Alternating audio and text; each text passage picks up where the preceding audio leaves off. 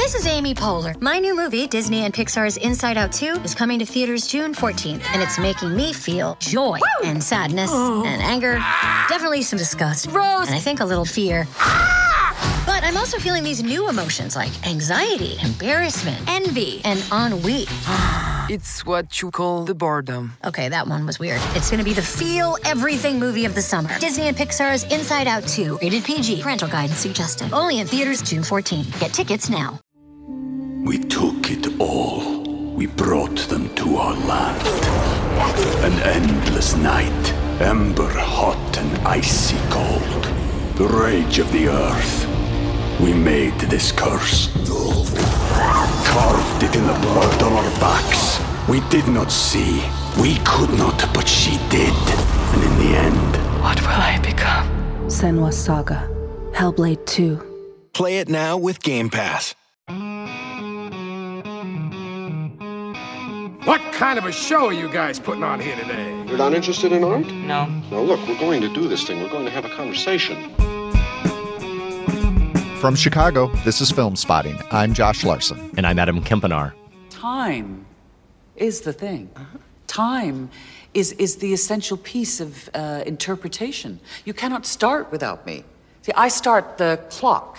You know, my left hand. The end of the year is nigh, Josh. Sounds ominous. We're talking about the best performances of 2022 this week, and no, we cannot start without Cate Blanchett's Lydia Tarr. Without a doubt, one of the standout performances of the year, but is it the best? Our favorite lead and supporting performances and much, much more ahead on Film Spotting.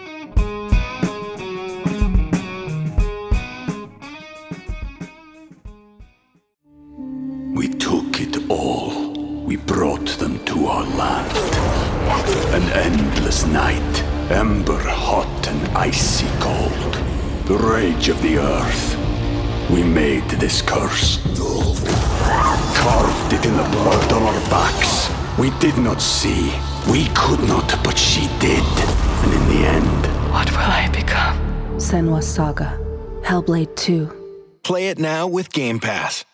Welcome to Film Spotting. The timing of Sight and Sound publishing its once a decade top 100 films of all time list meant that we'd already recorded our last show when it dropped. And now, Josh, here we are a week later, and everyone's already done talking about it. Are you ready to reignite the discourse?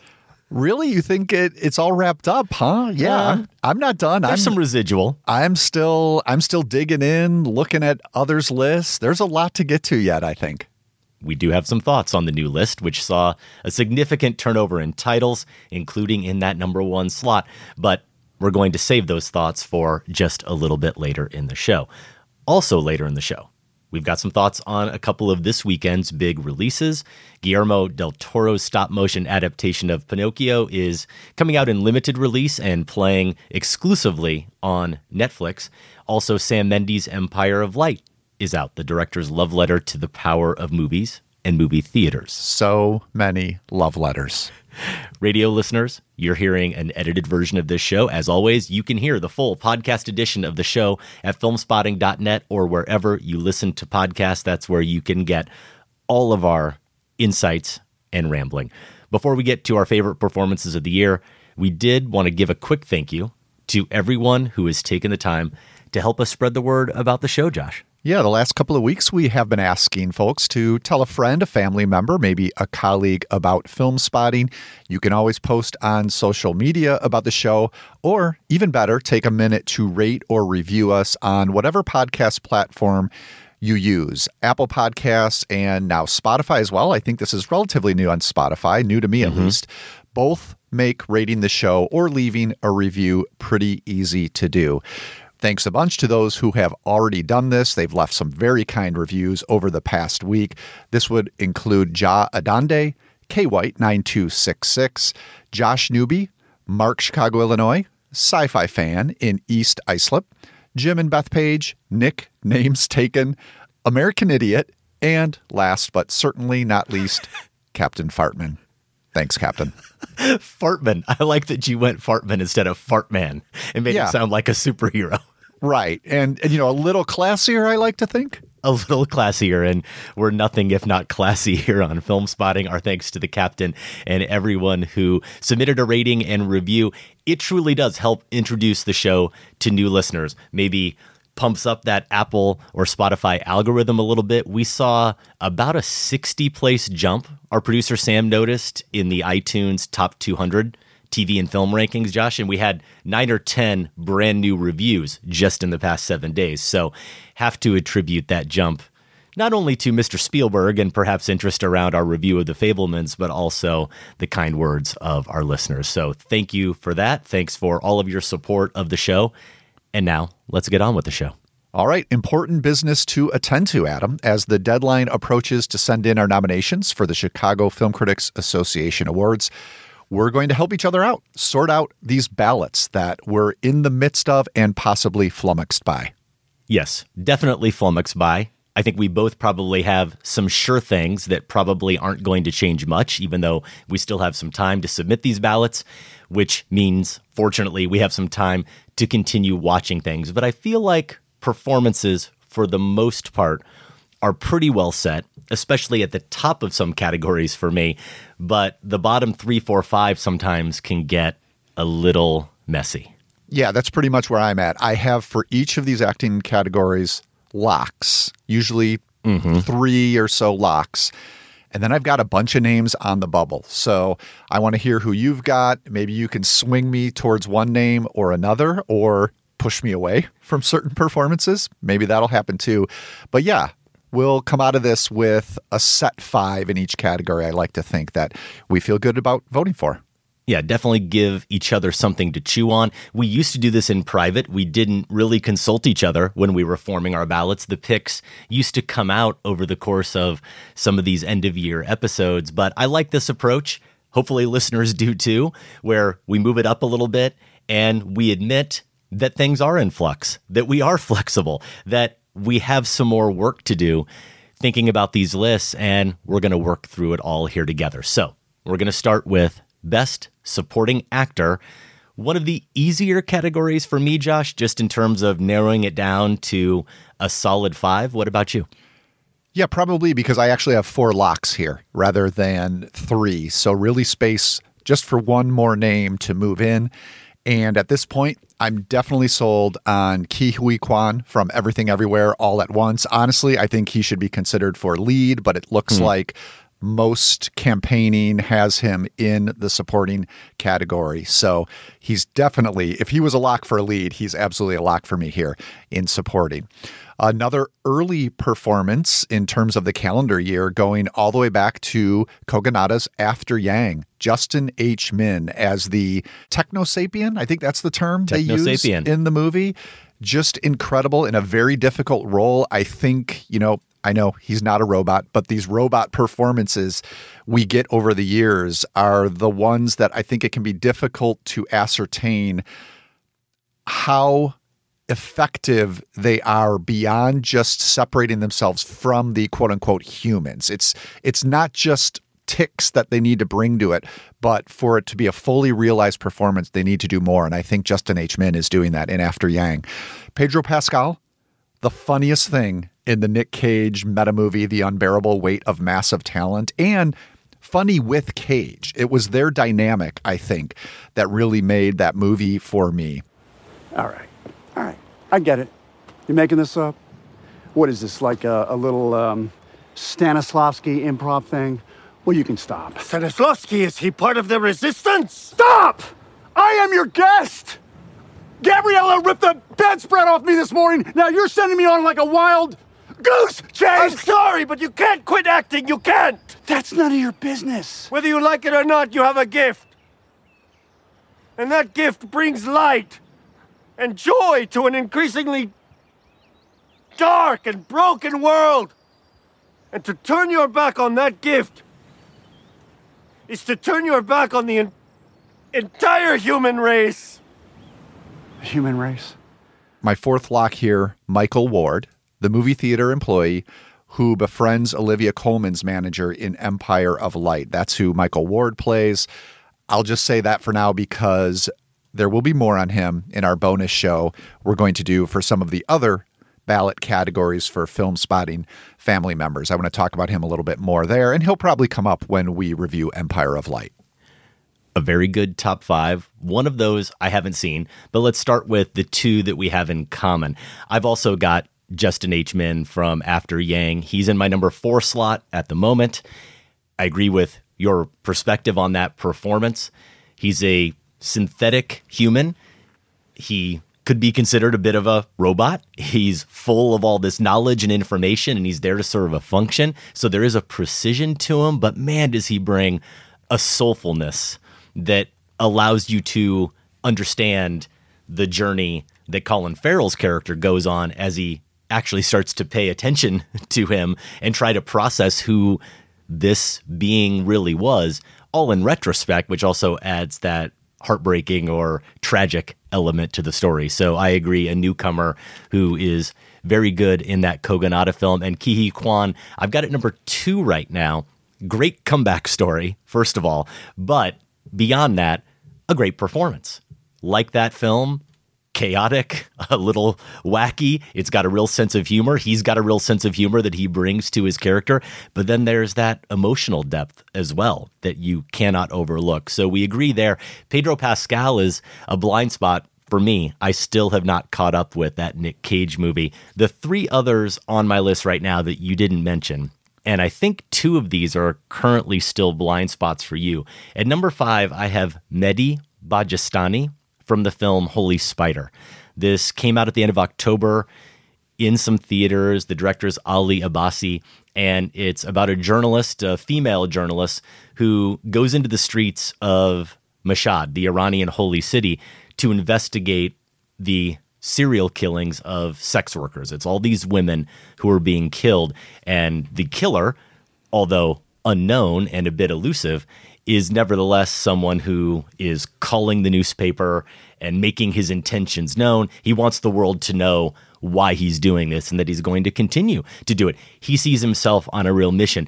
And it's easy to look at characters who play serial killers in movies as these fascinating, dramatic characters. And sometimes actors give very good performances, really leaning into that juiciness and kind of the salaciousness. And they want to be Hannibal Lecter type figures who terrify you a little bit.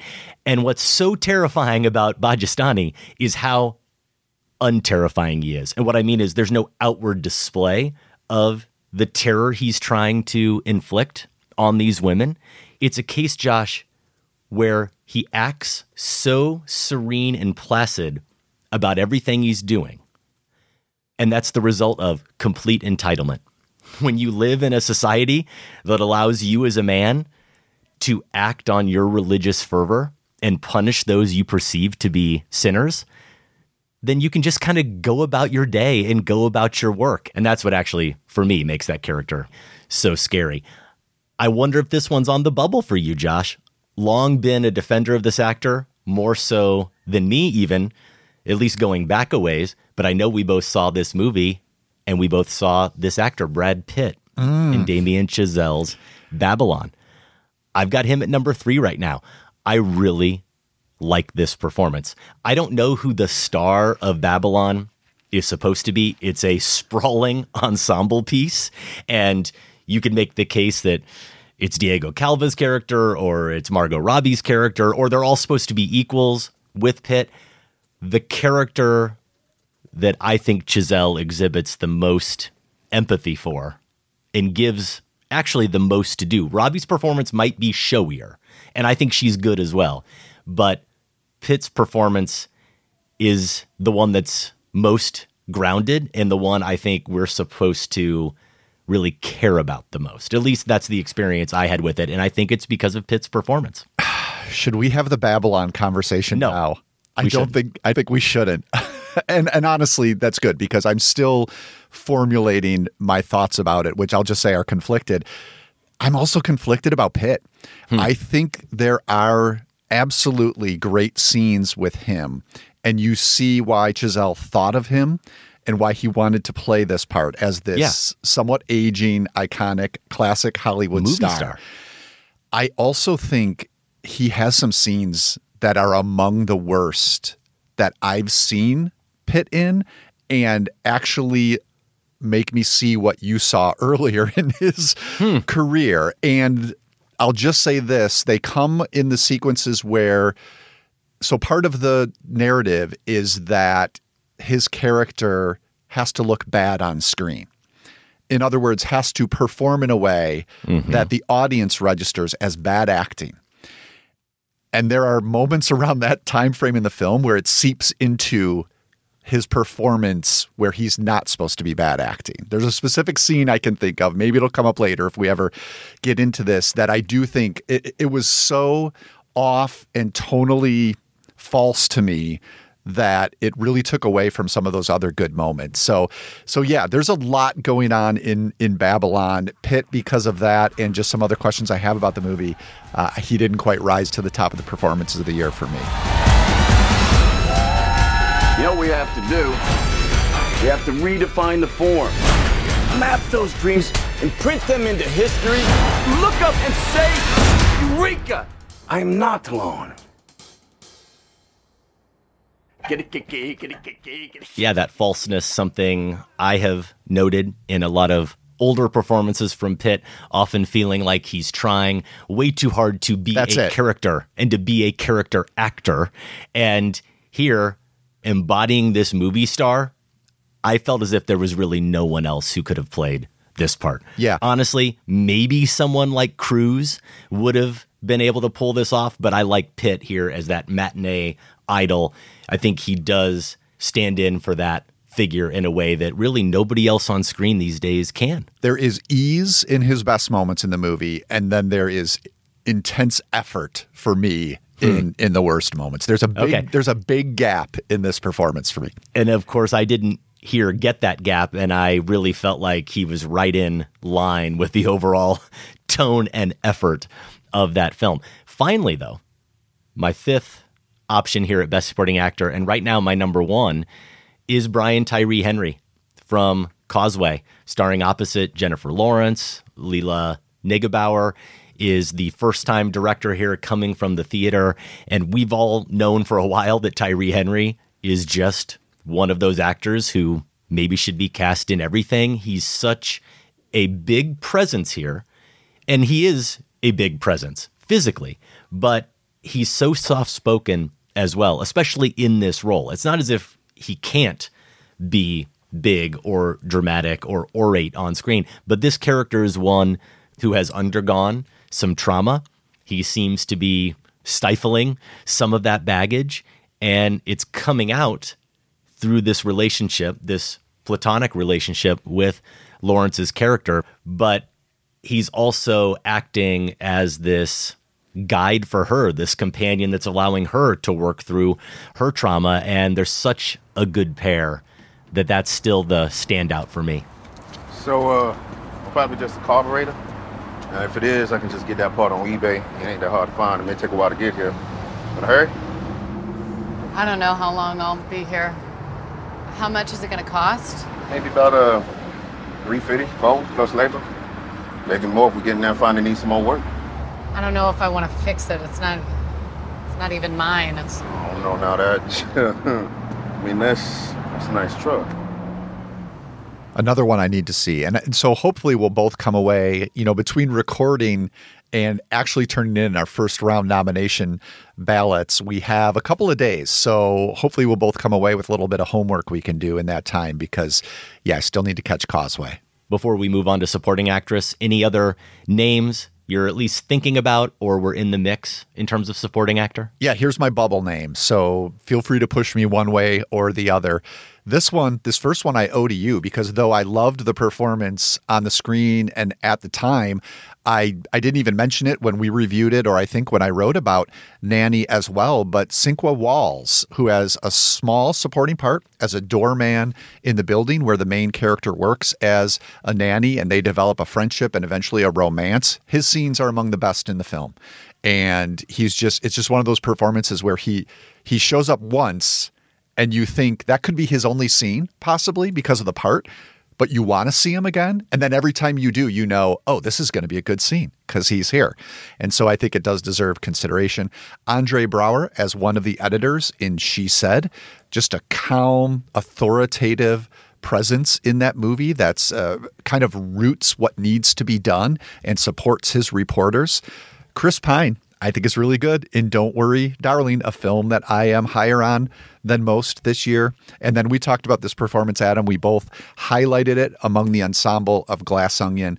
It's Edward Norton. So one of those four, very likely, unless something new that I see in the next few days pops up, is going to get that fifth spot for me. And any one of them you wanna lobby for? Yeah, there'd be a clear winner among those honorable mentions for me, and it would be Edward Norton. And this is a good reminder why we do this process here on the show and work these lists out together. Even though I love Norton's performance, somehow when I started whittling down my list, I completely overlooked him. Braugher is one who I would include more in a category that should be recognized, but there isn't a category for it. And it's just not quite supporting actor worthy in terms of the meat of the performance. It's a scene stealer. I think Braugher does steal some of those scenes he's in, even though he's really subtle. Usually we think of scene stealers as ones who are doing something really big and with a lot of flair. He is definitely not.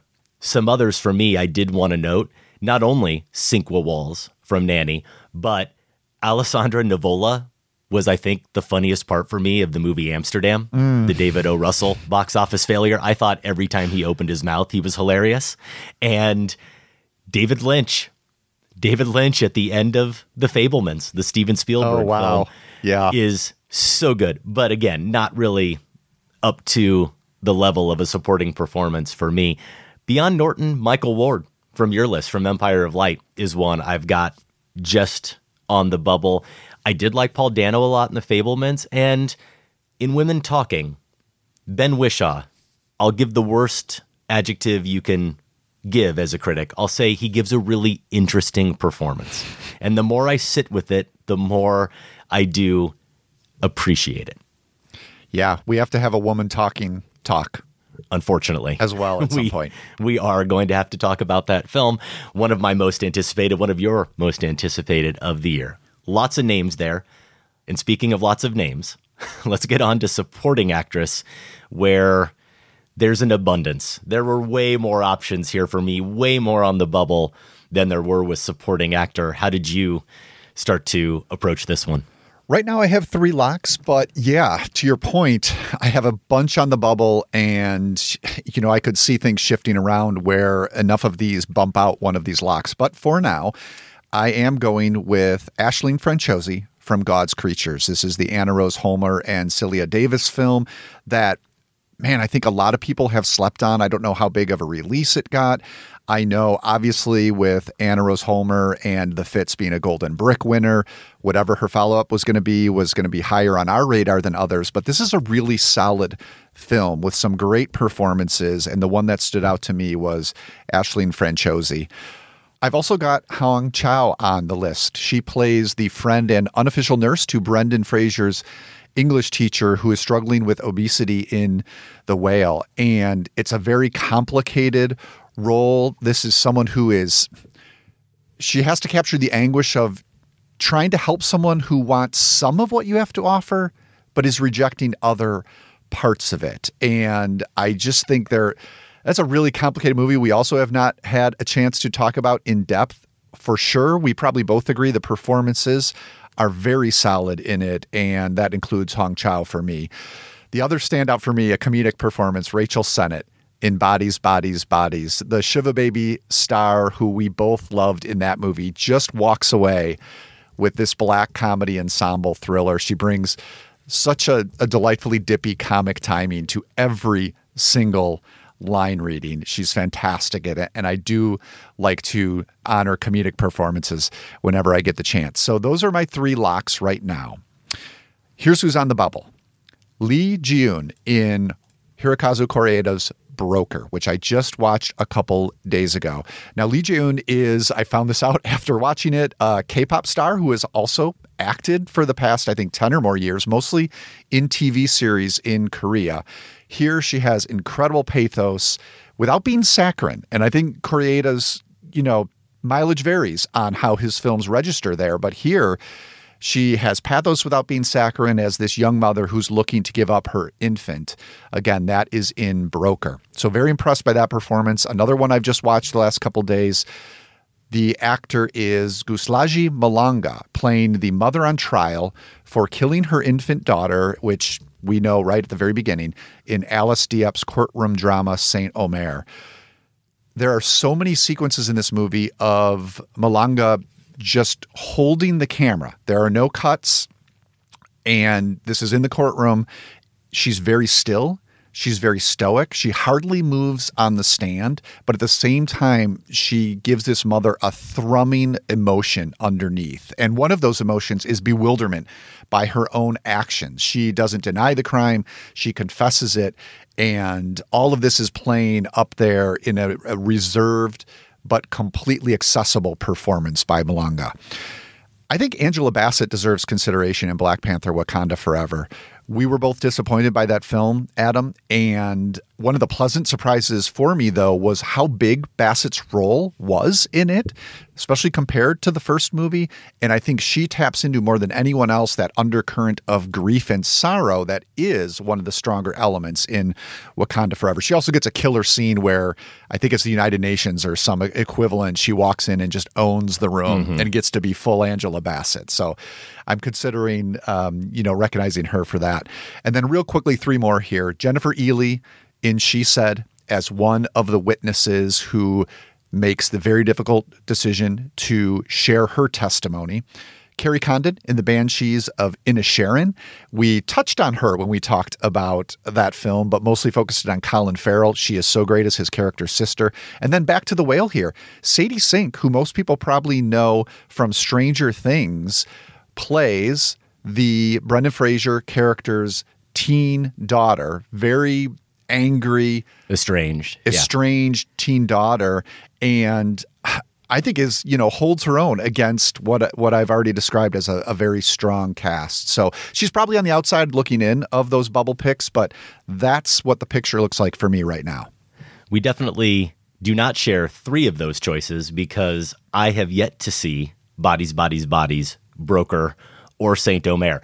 Those last 2 especially, I'd like to see all 3. Those last 2 especially, though, are on my watch list here ahead of ballot submission. In terms of some of the names where we do overlap, I've actually got Hong Chow as one of my locks from The Whale, and right now in the top spot. Another one of those characters, I've said this a few times over the past several weeks, talking about a character like Brian Tyree Henry's in Causeway, talking about Cinqua Walls in Nanny. Characters who you are grateful to see whenever they show up on screen. And whenever she shows up at Charlie's house, you understand the empathy that she brings, but also the real anger. Yeah. There's a fierceness to her. It's not anger so much that she is mad at him. She's just so frustrated because she loves him and she wants to take care of him so badly and wants him to live. And that pain is something that Chow really navigates acutely, but then also still manages to bring some lightness and vulnerability to subject matter that's very intense. Carrie Condon, I think, is one of the standouts of the year for sure. She's in my number 2 slot here for supporting actress from The Banshees of Inisherin. And my number 3 is a performance that some, I think, have argued. I certainly said it when I talked about the movie on the show. I said that this is really more of a lead performance, even though the studio is not at all putting it up for your consideration that way. The movie's The Woman King. And the reason why they're putting Thuso Mbedu as a secondary or supporting option is because Viola Davis is the star of that film. But when you watch The Woman King, her character, I believe, really is the one driving the narrative forward and is the even better performance. Yes, even better than Viola Davis. So Thuso Mbedu is my number 3 lock, Josh. I am a general. I have earned it. You have earned nothing. I should put you out. I have watched soldiers die because they did not have discipline. Their easy life did not prepare them for... I did not have an easy life. There's an Algosia. I did not have an easy life. Please, I want to be with the others. I want to fight for my king. Your tears mean nothing. The tough part for me are these last two slots, because not only am I strongly considering someone you mentioned, Aisling Franciosi from God's Creatures, and also Angela Bassett from Black Panther Wakanda Forever, but what about the voice work of Isabella Rossellini and Marcel the Shell with Shoes On? I know. I should probably have her on my bubble picks, and I don't have a good reason except for maybe what I'll get to when we get to Best Actress. Okay. Michelle Williams, for me, from The Fabelmans. I had high praise for that performance last week during our review. But you also have to consider the two Tar supporting performances, Nina Haas, Naomi Merlan. I really like Zoe Kravitz in The Batman. And it sounds like, based on the tail end of our review of Glass Onion, a performance that I think is a lot more worthy of consideration than you do, Janelle Monáe. Yeah, I'm still wrestling with that one as well. It has to work on a number of levels for reasons we won't get into. And I guess I'll just say maybe similar to the Brad Pitt performance. I'm not sure it works on all of them quite as well for me. I do have a few scene stealers here. Again, these are the only two categories where I have them. Evan Rachel Wood in Weird, the Al Yankovic story, playing Madonna, just one of the funniest, most committed performances of the year. I really like Joey King in Bullet Train, opposite Brad Pitt. And I'm going to mention women talking again. I don't know how much more it's going to come up in this show or other shows here at the end of the year. I'll say directly, I'm not a fan of the film. It was a disappointment for me from a filmmaker who I am a huge fan of. And as I said earlier, it's a film that I think I had as my number one most anticipated movie of the fall. But not only do I like Ben Wishaw's performance, there's some nice scene-stealing moments from an actress I'm sure I've seen before, but wasn't familiar to me. Judith Ivey is one of the older women in this group who is trying to decide whether or not, after they've been blatantly abused by the men in their community, whether or not they're going to stay and fight or leave. That was one performance for me that stood out, even more so than some of the performances that are getting more attention, like Jessie Buckley and Claire Foy. Now, I've thrown out all these names, and I haven't even mentioned the two that right now do actually occupy my 4 and 5 slots. And I'm kind of surprised they didn't come up on your list, Josh, because you like this movie more than I do. And I recommended it. It wasn't a mixed review, really. I just didn't swoon for it the way a lot of critics did. The movie's Everything Everywhere All at Once, and it's those supporting turns by Jamie Lee Curtis and Stephanie Hsu. I need to see this movie again. I don't know that I'm going to have time to rewatch anything. With so many movies I still want to squeeze in before the ballots are due. But as I was forming this list, as I went earlier in the year, and this is the oldest movie we've talked about in terms of freshness in my recollection, I had noted both of those performances along with Ke Huy Quan as standouts. Yeah, I have watched Everything Everywhere All at Once a second time within probably the last month, just because I knew it was going to be a player at the end of the year here and wanted to know exactly where I stand on it. Still loved it. Mostly loved all the performances as I did the first time, and sort of confirmed how I felt about those two in particular. I think for me, Jamie Lee Curtis, who is a blast and should be highlighted. I think it's one of the better performances of the year. Let me say that. But I think it gets a lot of mileage out of, is that really Jamie Lee Curtis? More than the performance itself, which is fine. That's probably part of the casting, right? But maybe why she doesn't rise just as high as some other names for me. Stephanie Hsu, and this was my initial reaction when I first watched it, I loved her in the scenes where the straight drama scenes or the reality scenes, however you want to describe those scenes in the movie, are just the regular family scenes. I think it's so layered in the types of hurt that daughter feels, and yet the connection she wants to maintain to her family. Incredibly good. I thought her turn as the villain, I was discussing this with my daughter because she watched it the second time with me, and she actually disagrees with me, but I couldn't quite pinpoint what was lacking there in terms of, I don't know if I wanted her to be scarier or more of a threat. And of course, I think this is what my daughter said. It's like, well, that's not really the point, right? This isn't a superhero movie. Yeah. But there was a gap. I'm running up against this a couple performances I see already. There was a gap for me between the register she's in as the daughter and the register she's in as the villain, where it didn't quite work quite as well. So again, not that it's a bad performance, just that's probably why it's not on my list at this point. I get that, but I'm glad your daughter is there to be my surrogate and say what I was exactly going to say, which is that is part of the humor. That's part of the irony of it. It's more of a comedic role. That's effective. Yeah, that it becomes more comedic than anything. We'll get to more best of 2022 performance talk later in the show with our picks for the best lead performances of the year. But we wanted to spend a few minutes on the results of Sight and Sound's 100 Greatest Films of All Time list, which dropped back on the 1st of the month. For a little background, for those of you who didn't follow the story as closely as we did, Sight and Sound magazine has published its top 100 list every decade since 1952. That year, 63 critics named Vittorio De Sica's Bicycle Thieves the greatest film of all time, a film that had been released only 4 years earlier. 10 years later, and then for the next 40 lists, the number one film was Orson Welles' Citizen Kane. Over the course of those first 50 years of the poll, they did expand the number of critics to 145. In 2012, it was 856 critics who contributed to the poll, and there was a new number one. Hitchcock's Vertigo displaced Welles' masterpiece. It dropped to number 2. Here we are now 10 years later, Josh. They've expanded the list again. Over 1,600 critics from around the world were invited to submit ballots.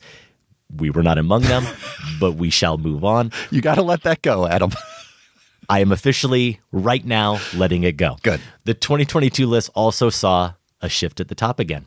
Vertigo now dropped to 2, Kane dropped to 3, and shooting up the charts from number 51 in the 2012 poll all the way to that number one slot, Chantal Akerman's 3-hour and 22-minute slow cinema classic from 1975, Jeanne Dielman. I had a feeling it would be in the top 10. I was hopeful it would be in the top 10. I really didn't think it would jump up all the way to number one. I think I was similar.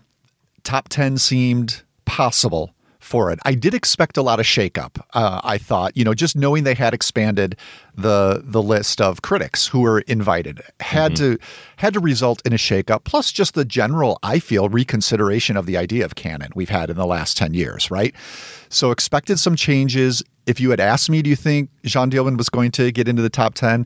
Probably would have said, yeah, it's got a decent shot. Number one surprised me, but yes, as listeners know who heard us talk about that in a marathon a couple of years ago and have heard our bonus show where we picked our own top 10s, we both love this. I loved the shakeup in general, to be honest. I think it's exciting. I think looking back now, it's insane. What did you say, Citizen Kane? And this is coming from someone who still has Kane in his top 10 of all time. Years, number one. That's insane. That is, I know there's been some pushback by things have gotten shaken. They've been, shaken too much. To me, it's more insane that the same movie held that spot for as long as it did. I mean, really, we should have, I feel, a different number one almost every 10 years just to show, that we change, cultures change.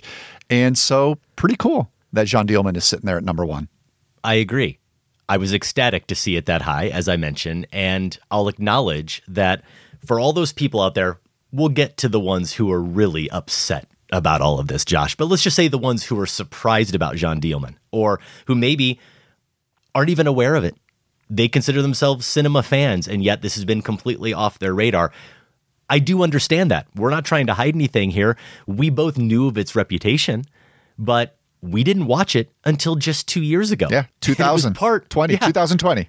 It was part of an overlooked auteurs marathon. That's what we called it because we were acknowledging that we needed to stop overlooking some auteurs like Chantal Akerman. So the journey we went on back in 2020 was just a little bit ahead of the journey that hopefully a lot more people are going to embark on now, right? Well, how about Ackerman's News from Home, which was also part of that marathon? I know. Which I absolutely adore, making the list at Great number 52. I mean, That's one, right. Now that one really surprised me to see that because, yes, John Dielman had a reputation, even though it took us both way too long to see it. You were aware of it, and you knew how revered it was in some circles.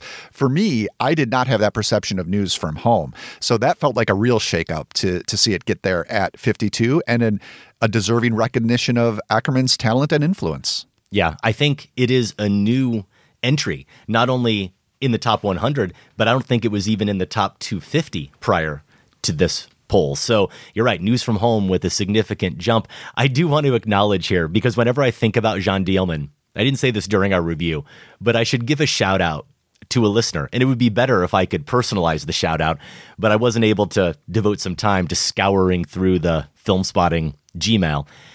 Back in, I think, 2008 or so, I did a meetup and went to a movie and got some drinks with some Film Spotting listeners in Montreal. And there was a listener then, I want to say his name was Mike. If you're still listening, please write in so I can give you proper credit. This listener, somehow Jean Dielman came up. And I want to say, I've been doing Film Spotting at this point for 3 years. Possible I'd heard it uttered somewhere prior.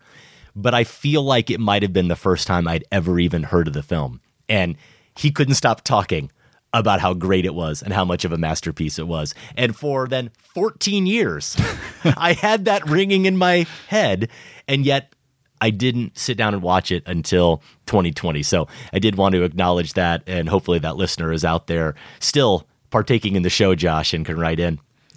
Deserves credit for sure. Yeah, for sure. Now, another listener who deserves credit is Joel Rackle. He apparently loves spreadsheets, loves crunching numbers, and sent a breakdown for us to look at and talk about. I'm not going to get into every single pick, obviously, but I wanted to highlight a few. And in terms, Josh, of what you said about reconceptualizing the entire idea of canon, Joel said it really well here. He says it's notable that only 5 of the 24 new entries were directed by white men, likely seeing the result of more female critics participating, more non-white critics participating, and the larger critical consciousness shift toward more diverse representation in these types of lists. Meanwhile, all the movies that fell out of the top 100 were directed by white men. More room in the canon for diversity. So some of these new entries in the top 100, we've mentioned News from Home jumping up to number 52, not even in the top 250. A great Agnes Varda film, Cleo from 5 to 7, going from 202 to 14.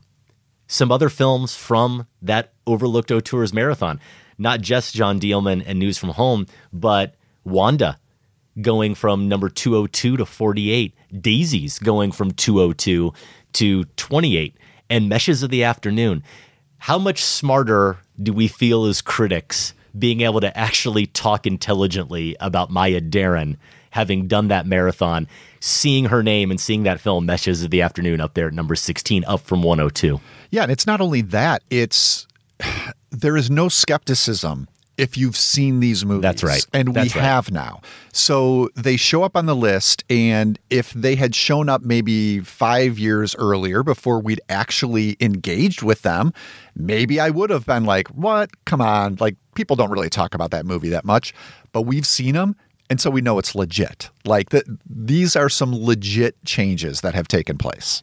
One more from a previous marathon, Agnes Varda, Cleo from 5 to 7, we both had seen, so we didn't talk about it as part of that lineup. But The Gleaners and I, new entry, jumps on the list all the way up at number 67, and I love that film. To your point, if you've seen it, you know, and you understand why it's that high. Now, that doesn't mean it's still not hard to see some of these titles that are fallers from the top 100, as Joel puts it, and feel that it's a little bittersweet. I mean, The Godfather Part 2 on Michael's top 10, not The Godfather, but The Godfather Part 2, was ranked number 31. It's just out of the top 100 completely. Raging Bull was 55. It's gone. Wild Strawberries was 63. It's gone. Rio Bravo, 68. Nope. Chinatown, 78. Gone. Maybe not as big of a surprise, but Agira, The Wrath of God, a film from Werner Herzog I consider a masterpiece was in the top 100. It was number 91. It's not there anymore. There are many others we could name.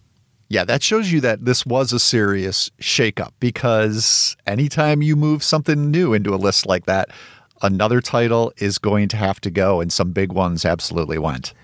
What frustrated me about the discourse, as we say, and some of the more vitriolic anti-woke responses, including, yes, from a wonderful filmmaker like Paul Schrader. First, Josh, why is anyone actually that sacred about the notion of a film canon?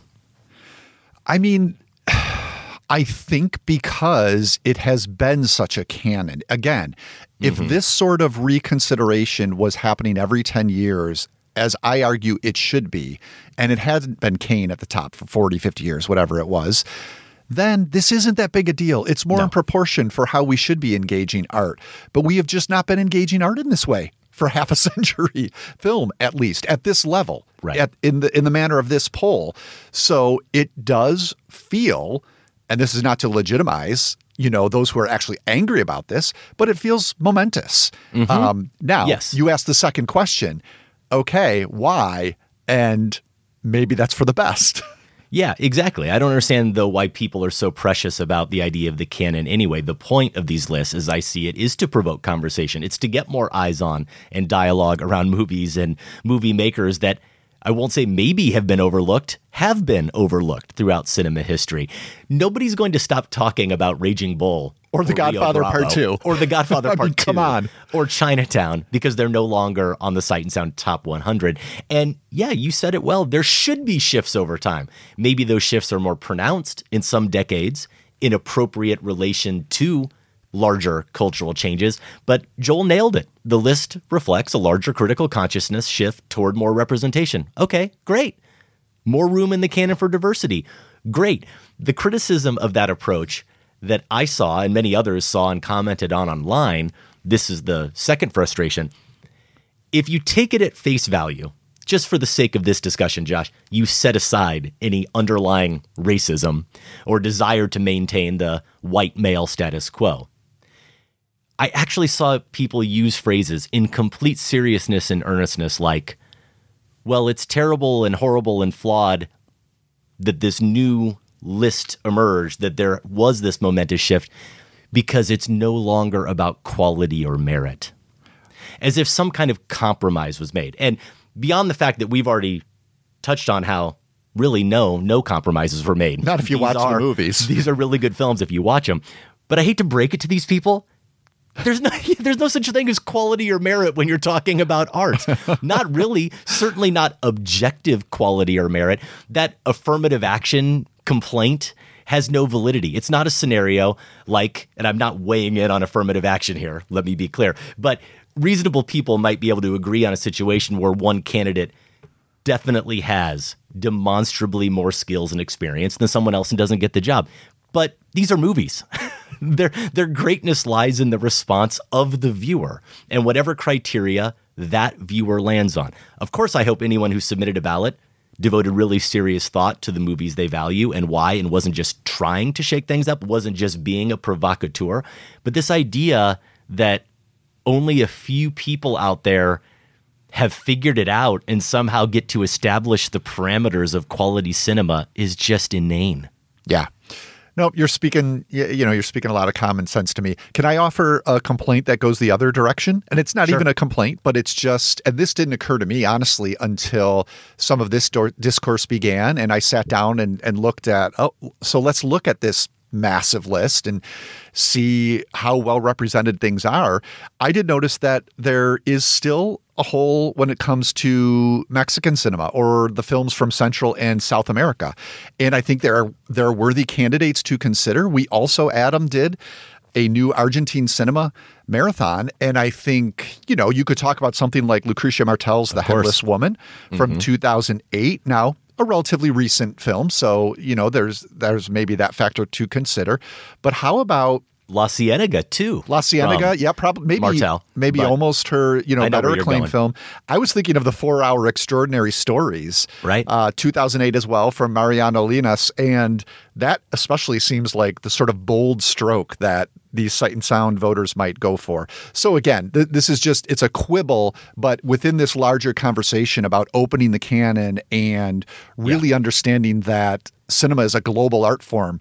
And it makes absolute sense that the entire globe should be represented in a list like that.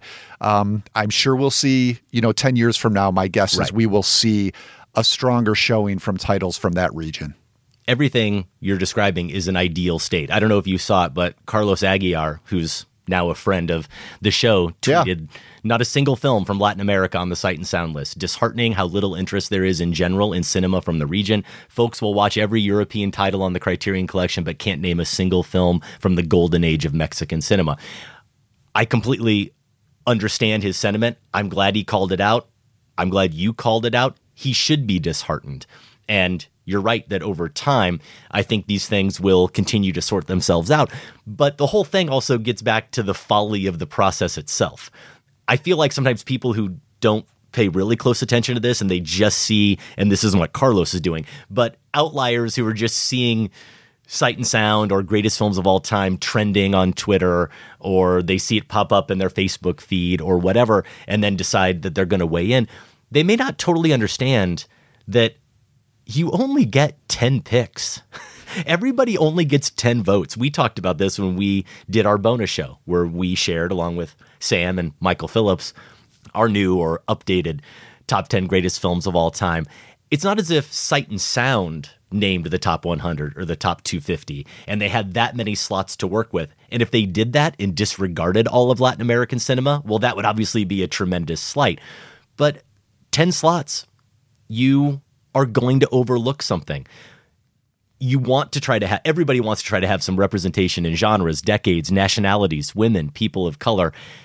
No matter which one of those or multiple topics there that you focus on or decide to try to hit, you're going to overlook something. So I suppose the question for me would be not that everybody who votes is going to vote straight ticket by their own nationality or whatever, but did they get enough representation of voters from that region to give those films a real chance? I'm going to give them the benefit of the doubt without scrutinizing the list that they did, and I'm sure some of those people did vote for these films, but that many critics, 10 slots each, everybody, no matter how committed you are to any cause, you're going to leave something out. Well, and for me, when something like this comes up, to Carlos's valid point, it just proves there's always something more to explore for everyone.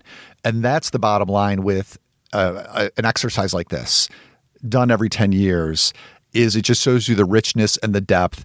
And even people obsessed with cinema are never going to get to the bottom of it. And that's probably a good thing. A final thought here from our friend Scott Tobias. I thought he made a really astute point in The Reveal, the Substack he puts out with Keith Phipps. Although we're very much behind this shift in the canon, as we expressed, and he is too, I like how he reminded us to still think about some of these old films as vital and not old and stodgy. He says, but please never use the word stodgy to describe the films that have anchored this list for decades. As I wrote in the essay, this is an essay he wrote back in 2012, he references in the piece, the rules of the game opened to such public outrage that it faced a drastic re-edit and a government ban.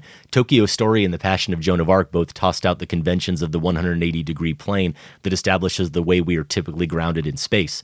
Time should not lead us to crude revisions and what we understand as radical advances in the form, just because these older films have carved a path for others to follow more smoothly. And the one heartening thing about having John Dielman at the top and Meshes of the Afternoon that highly ranked is that it tells us voters are not shrinking from difficult challenges. Consider 2022 the year the Sight and Sound poll blew up.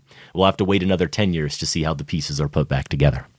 So we'd recommend Scott's piece. Again, that is in the Reveal newsletter that he puts out. Also, if you haven't had enough Sight and Sound talk, and I really haven't, I've been enjoying digging into all this sort of stuff, even though we are a week or so away from the list's release. Here are a couple other places you can go. right here, Film Spotting. We've actually reviewed 41 of the top 100 films on the current Sight and Sound list. So yeah, could be better, probably should be more, but I don't think that's too bad. And Adam, you put together a great page on our website, filmspotting.net, a Sight and Sound companion page, and that's where you can find all 41 of those reviews if you want to listen in on what we thought, or I think even before my time, some of these are what you guys were talking about when it comes to some of these great films. There is also an incredible New York Times interactive article looking at the list, its history, what films came in when, how recently released they were to their initial voting in. Just fascinating in terms of looking at what has happened over the years. It changed my understanding, actually, of how, I said how this has been somewhat of a certain list with Kane at the top, but there has been more movement than I would have guessed when you look at it historically. So that's in the New York Times. And then one more thing is from my friend Elijah Davidson, who is a longtime listener of the show. He's also my editor on the book I'm working on, Christian Appreciation of Horror. Elijah has a project called Come and See. And this is where he takes a theological perspective on the greatest films of all time. Elijah's got good taste, and he does cover 85 of the movies on Sight and Sound's 2022 list. So Come and See is available in book form. You can also sign up to get it in the form of free devotional emails. He sends those out. It covers one movie every Sunday morning. So check that out if it sounds intriguing to you from Elijah Davidson. Again, it's comeandseeguide.com. So yeah, I hope this doesn't disappear, Adam, this conversation about these movies as we get to the year end and do our best favorites of this particular year, because this has been quite a bit of fun and illuminating for me. Illuminating, fun, nerve-wracking, but as we mentioned, we did go through the exercise of making our own top 10 of all-time picks, and we asked the Film Spotting family to submit their picks as well. Over 300 family members answered the call. That resulted in the Film Spotting family top 100. Some people have said they like the list better than the Sight and Sound list, and that's probably because it has a few more of those really recognizable and maybe more personal and more recent titles on the list. I'm not saying it's a better list, but it is a really good one. It holds up. Let's say that. Yeah. I think it was on Twitter. I posted a screenshot of the family list next to the Sight and Sound top 10 this is, and the family top 10. And yeah, a lot of people did respond that they liked the family's list, but I'll say either way, I think it holds up. And I think I forget what it was. I have one more in common with the family list than I do with Sight and Sound. So I guess I would have to agree. You can find the family top 100. You can find that Sight and Sound companion with all of our discussions of those 41 titles.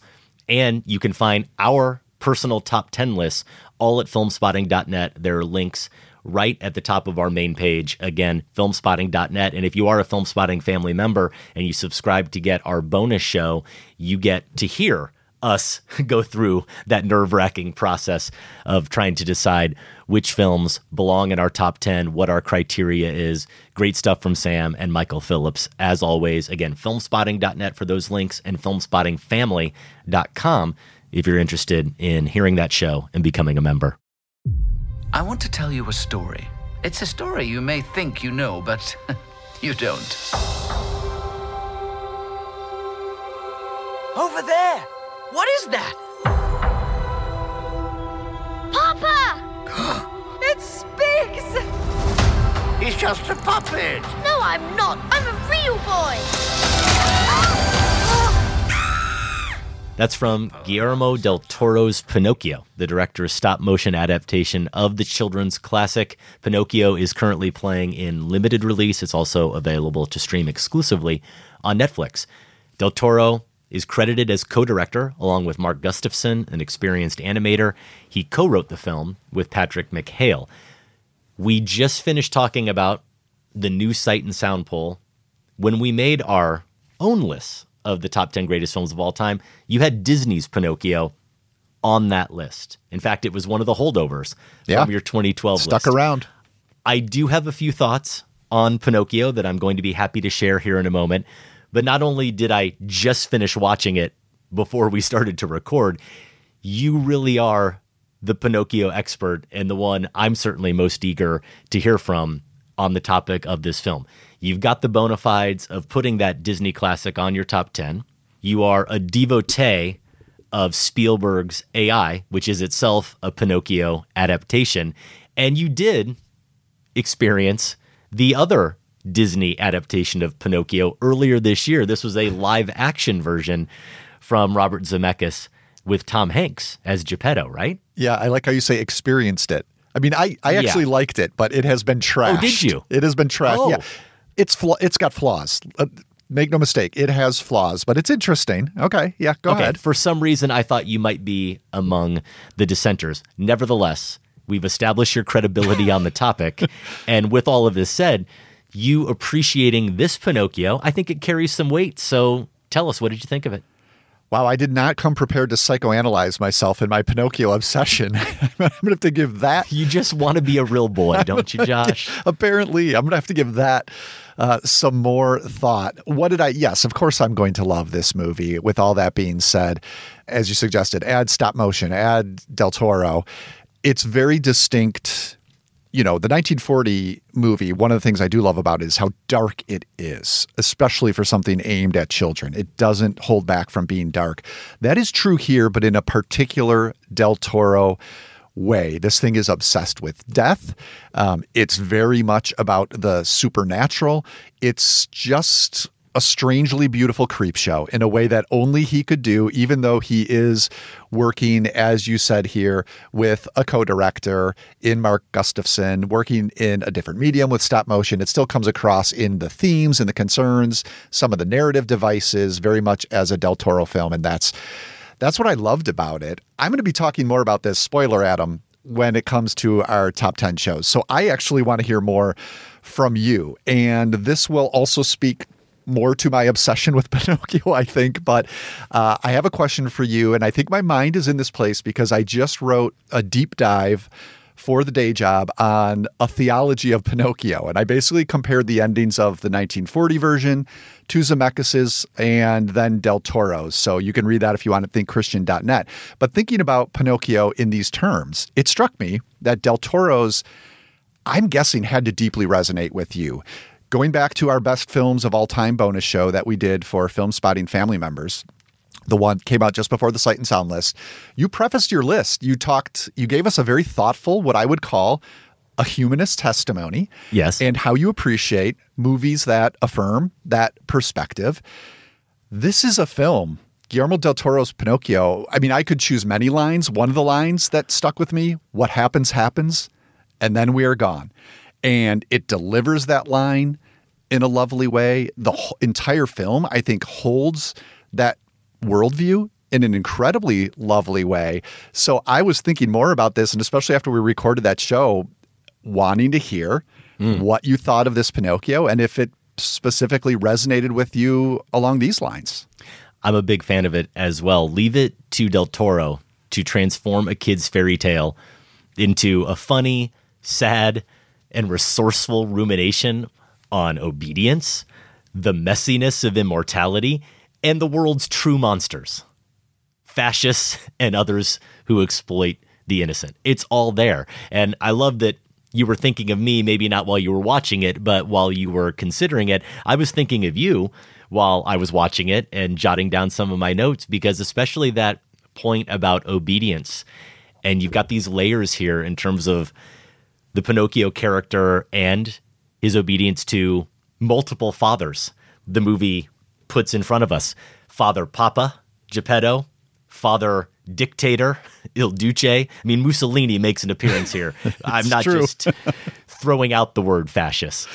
And God as well. And this is a film that really wants to wrestle with those topics. And there's all sorts of other religious imagery or metaphors here as well. At some point, Pinocchio goes off to the carnival and he gets seduced into it, but he's a very naive little boy. And what's being sold to him sounds very good. It sounds enticing. It sounds a whole lot better than having to go to school and study.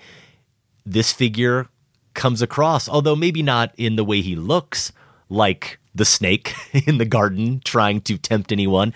He nevertheless is someone who is selling a dream, and he is tempting the young Pinocchio. Of course, there's all sorts of cross imagery and Jesus imagery here, and sacrifices being made by some characters, including the almost entirely good Carlo, who precedes Pinocchio, Geppetto's son.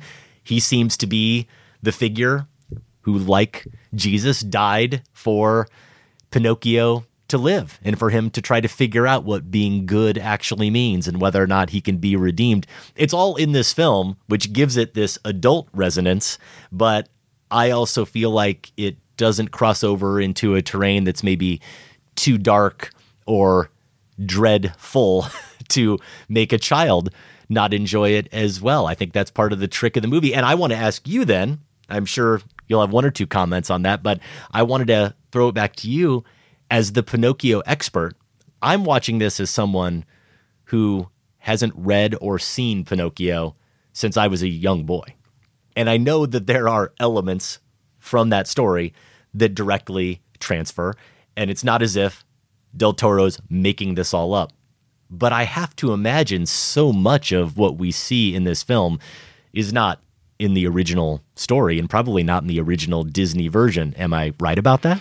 I mean, yeah, I won't bore everyone with going checklist, down the checklist, but I did recently read the story or the collection of stories that Carlo Collodi wrote originally, and there are distinctions from there to each of the versions. That's part of what I do write about, which is fascinating because there are, theological implications, as you're hinting at, as well as story and narrative choices that are made with each of those changes. And I think what's crucial here is the way Del Toro has honored the essence of the ideas this story wants to explore, but managed to do it in a way that is thoroughly his own. And that includes all of these religious allusions. This isn't something that he's, necessarily pulling just from the original or other places. You see these in so many of his films are very conflicted about the church in particular. And so this is something that makes perfect sense to also be in this Del Toro film. And I think it holds all those things you talked about, which I think are there and absolutely intrigued me. It holds those in a way that doesn't feel like it's burdening the movie with them. It's also very funny. It works, as you said, as a tale for kids as well. There are some great vocal performances here. And then haven't even touched on the artistry of the stop motion, the imagery. So all of that is there as well. Here's the topper for something we've been talking about here and there over the course of this year, Adam. This is a movie that has Tilda Swinton and Cate Blanchett.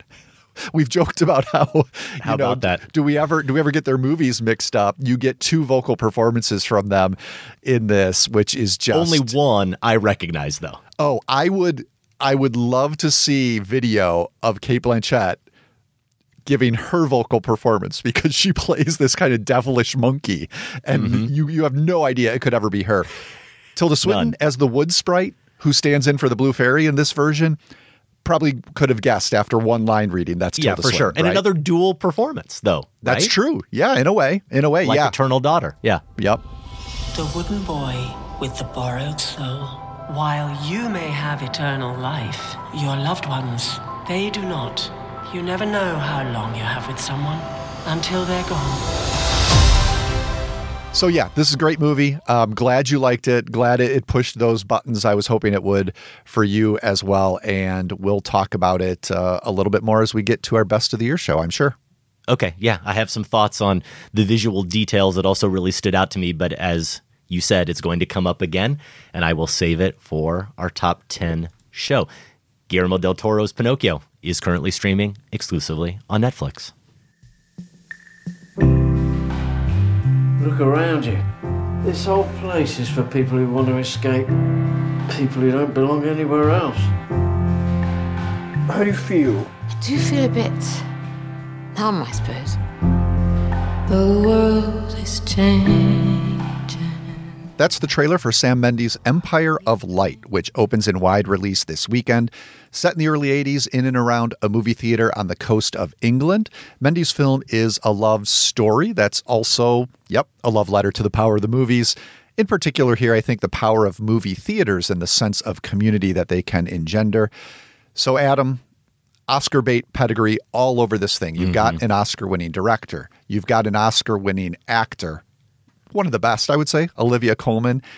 A sentimental ode to the industry that gives out these awards. Check there as well. So, aside for the Olivia Colman part, maybe I should have been allergic to this thing going in. And I was a little skeptical. Even when it comes to Mendes, I am very hit or miss in his filmography. Why did I fall to the power of movies for this? Why did I like Empire of Light so much, Adam? And please tell me you're with me, because the reception my review's been getting since I put it out there is that I'm the only one who likes this movie. You have a chance to get me on your side by the end of this review. I don't know why you liked it so much, because you're less jaded and less cynical than the rest of us. I don't think it's that. I look forward to hearing your reasons, but I'm not surprised. I'm not down on Empire of Light. I'm also not very enthusiastic about it, despite Roger Deakins' cinematography, despite Olivia Colman and Michael Ward, who we've already talked about on this show, and despite the fact that, more so than you, I'm generally a real sucker for movies about the movies. I'll sum this all up here in a moment. I'm going to even give you and listeners a chance to maybe choose my own adventure. You get to choose the quote I'm going to put up on Rotten Tomatoes about this film. Which blurb do I go with?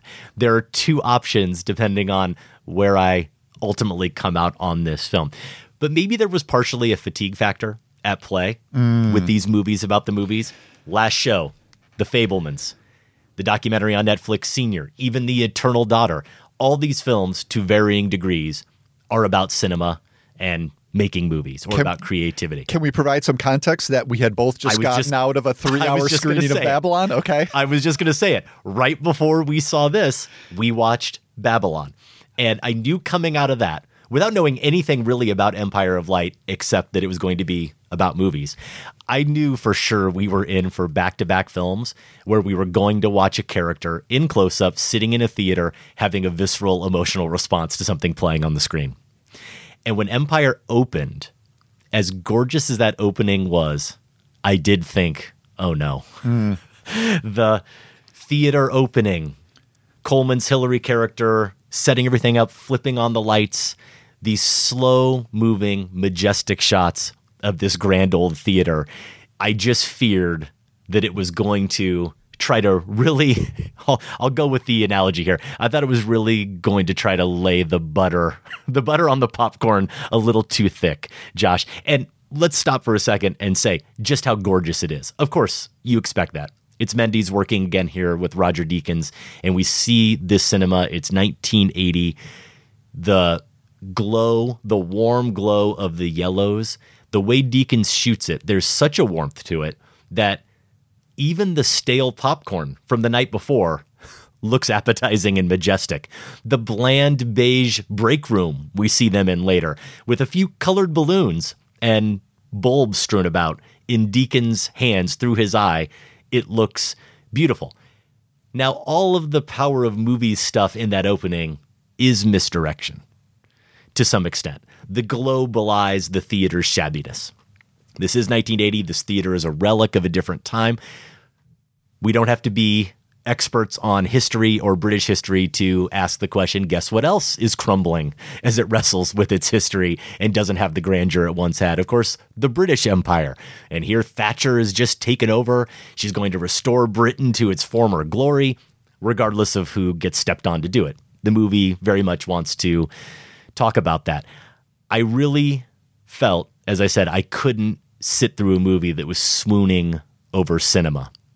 But whether it is those political concepts and overtones, the racial injustice, the mental illness, this film does have lots of other things on its mind, maybe too many. So here's my dilemma. With Empire of Light, Josh, I'm either giving it 2.5 stars, which means it doesn't get the fresh on Rotten Tomatoes. It doesn't get the little heart on Letterboxd. Or I could go 3 stars for it, and it gets both of those things. So here are my options for quotes. Empire of Light is earnestly crafted and intentioned, mostly avoiding oversimplifying the struggles of its characters or offering trite solutions to complicated issues, but there's still a whiff of falseness to it. Or Empire of Light has a whiff of falseness to it, but it's earnestly crafted and intentioned, mostly avoiding oversimplifying the struggles of its characters or offering trite solutions to complicated issues. Yeah. You got to pick a lane. And Which one do I want to emphasize? I would pick a stronger one. I would lean into, you're going to have to expand on the whiff for me. Which I will. A little bit. Because I totally see how it could be there. And this is especially interesting in contrast with a movie like James Gray's Armageddon Time for me when you talk about the whiff of falseness. Mm-hmm. Yep. And so just thinking about you personally, I think you're going to have to locate, and this is the same struggle I had, why, if I remember our review of that correctly, you weren't quite as troubled by the falseness or possible falseness there, but you might be more troubled by it here. So let's set that aside a minute because I want to go back to your description of the opening because, as you said, we had the same experience, just came out of Babylon. I'm starting to sense we maybe had different experiences with Babylon. Maybe that plays into this, but I was not ready for Empire of Light. And I knew very little about it. I actually thought it was more of a Kenneth Branagh Belfast type reminiscence of Mendy's specific youth. And it's not that. This is the story of Hillary, played by Olivia Colman, this middle-aged manager of the movie theater struggling with her mental health. So that was a surprise to me. That helped. But before I even get there, I had a different reaction to those opening images, which are still life snapshots. You could describe them of rooms, objects in this theater. So film canisters, the seats, lights, empty lobby, things like that. And it reassured me a little bit, actually, because I distinguish those from the scene, which we do get, of Hillary staring up at the screen, the light filtering around her as she enjoys a movie. For me, those still life snapshots were closer, though not quite as good, to what I described I liked about The Fabelmans, which was Spielberg's attention to the tactile craft of movie making as much as the emotional power. I think we get a little bit of that here. There's actually a sequence where the secondary character here, played by Michael Wood, Stephen, gets to go in the projection booth. And the projectionist there, played by Toby Jones, gives him the talk about how movies work, the frames per second and what the light does. And that's a little heavy-handed, but it is also rooted in the tactile nature of the technology and the practicality. So all that to say is I think that helped me with Empire of Light is it balanced its love letter-ishness with this tactile attention that The Fabelmans also had. And then once I saw that this was really more about Olivia Colman's character and it was going to be Olivia Colman's movie, and this will bring us maybe to the falseness, I completely fell for this thing. And it was in her performance. It was in realizing, Mendes is doing a couple of things here. Stephen, the character played by Michael Ward, is a young black aspiring college student. As I said, Hillary is a middle-aged woman. Mendes is writing a script about two people whose lives he has not lived. And already antenna goes up about this. Yeah. And then I began to see Colman in particular as the co-writer. She is so good here, as she always is, and so fearless in her portrayal of this woman and this woman's mental health struggles. Also the vivacity this woman has but has lost. And then you bring in an incredible performance from Michael Ward as Stephen, who is this young man so alive. Just when Hillary is essentially dying, he comes fully formed and fully alive. And watching their connection is something I completely believed in because of the richness of the performances. And also for me, mostly that, but also for me because of the time given to their stories and then to Stephen's story. This movie takes a very interesting turn. I won't spoil why, but Hillary leaves the scene for quite a while in the final third, I would say. And we get a chance to do exactly the sort of thing I was hoping we would have gotten in Armageddon Time with the black character there. We get one scene in Armageddon Time of him with his grandmother. And here we get an extended section of the film where we learn about Stephen's home life.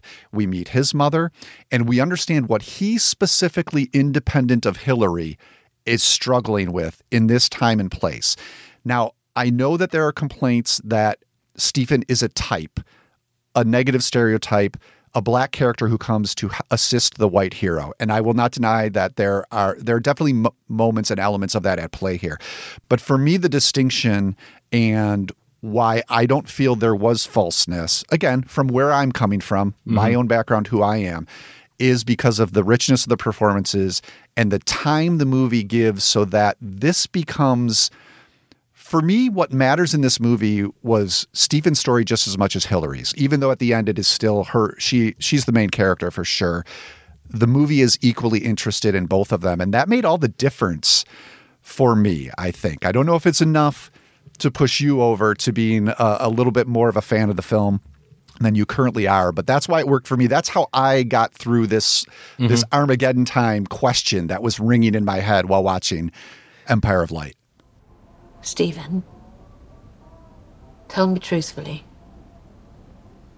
did I humiliate myself? What? Tell me, did I? No, it wasn't humiliating. It was just intense. To be honest, I thought you were a bit of a hero. That's very nice of you. Hard to believe. Well, I come out a little bit differently than you on the Armageddon Time equation. Yeah, that's why I'm curious. Yeah, I'll get there. In terms of me trying to put a finger on the falseness I felt throughout the film, I'll start with some maybe more trivial things, but it's the crew of the Empire.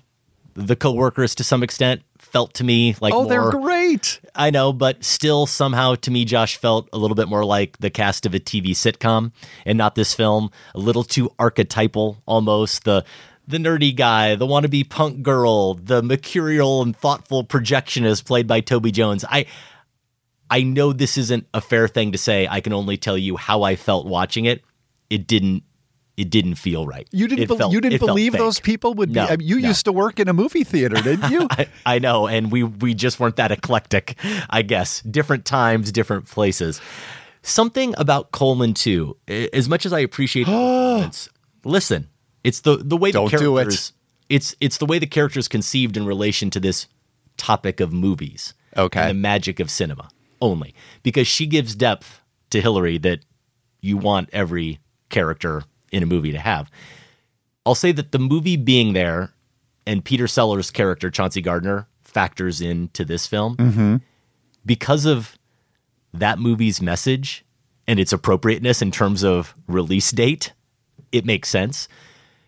But there's also something, whether Mendes was trying to make this point or not, there's also something a little childlike about Hillary, like Chauncey as well, that felt off to me, at least in how it relates to that moment and her visceral reaction. The movie almost does want to make us believe, I think, that when she says, I don't watch the movies, those are for the customers, she comes off as someone who legitimately has never been to a movie before. Despite being an adult of, 40 some years of age and working in a movie theater. The movie at the end needs us to feel as if she's having a revelatory experience that could be a first-time experience, which I don't buy. Wow. I loved that choice. I just thought it was brilliant to reveal that that's the only way for me it could become a revelation for her if she had been so closed off, so locked in on her routines. This is very much a woman of routine, that this was just a job. Absolutely just a job. Not that she was opposed to movies, and I didn't get the impression she'd never seen one before, but she was there to work. She was there to get things done, to make it move smoothly. And for me, I found it more, I agree. When she's sitting in the theater and the light comes on, it's the scene we don't need, and probably we're saying that because we've seen so many of them this year. It's not the strongest moment in the movie, but it worked to the degree that it did for me simply because this would be new to her. And more important, it points to another important conversation between the two of them where I believe in their relationship. It's Stephen who suggests to her after she's had a bit of a breakdown that she go sit in the movie, not because being there is so great. No, exactly. He's more a fan of Silver Streak, but it's just the escape and the it's an detachment. escape within community, which is what she needs. So for me, when she got in there, he says something about you're in the dark, but with all these people. Right. And that's what I was feeling she felt, is because for me, that's what there's a deep loneliness to Hillary's character that could be met in a number of ways. And her relationship with Stephen meets it in a variety of provocative ways. But one way her loneliness could be met, not completely met, but is to go to the movies. And that resonated with me, even though it gives us that hokey shot. I agree. Yeah, it's a good idea, and we saw it exactly the same way. I didn't question for a second the line when she says that to him. No, that's for the customers. I don't do that. I believed that in the moment. But then for me to fully appreciate what the movie wants us to see as the big emotional catharsis of the film, that's where the falseness started to seep in a little bit. So we see it the same way. We just feel differently about it. And what I saw is a little bit more of a contrivance you went for.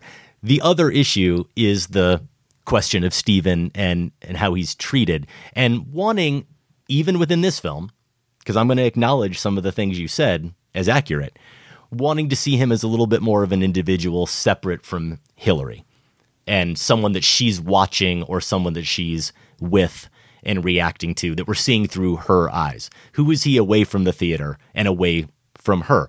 It is very similar, I think, to the Armageddon Time question. This movie puts a black supporting character, puts so much weight on this black supporting character, but then that character, you noted, is mainly there to serve the white character's journey, the white character's understanding of herself and the world around her. Now, to its credit, you said it's equal, I think. I don't think there's a dramatic imbalance at all. We do get some scenes of him living his life independent from her, but maybe they just came a little bit later in the film than I would have liked them to, at which point I was already starting to feel some of that tension. But back to the James Gray film for a second, I do see it as an apples and oranges thing, even though we have to discuss them similarly. The key difference for me, where I can actually excuse it more in Armageddon Time, even though it's more imbalanced, it's actually because it's imbalanced. It should be. That is a film that is so explicitly told through the point of view of not only James Gray, filmmaker, writer, director, but his surrogate, the boy Paul, that I understand why we don't get the world outside of how he sees it. Almost like a film noir where everything we watch is through the perspective of a detective, and we don't see anything outside of what that detective understands or learns. That's how I see Armageddon Time. Whereas here with Mendes, we have a director who, no matter how personal any of this may or may not be, he's a more omniscient, objective narrator here making some of those choices. Yeah, I think that's fair and accurate in discussing the vantage points of both films and how they are distinct. Makes sense to me.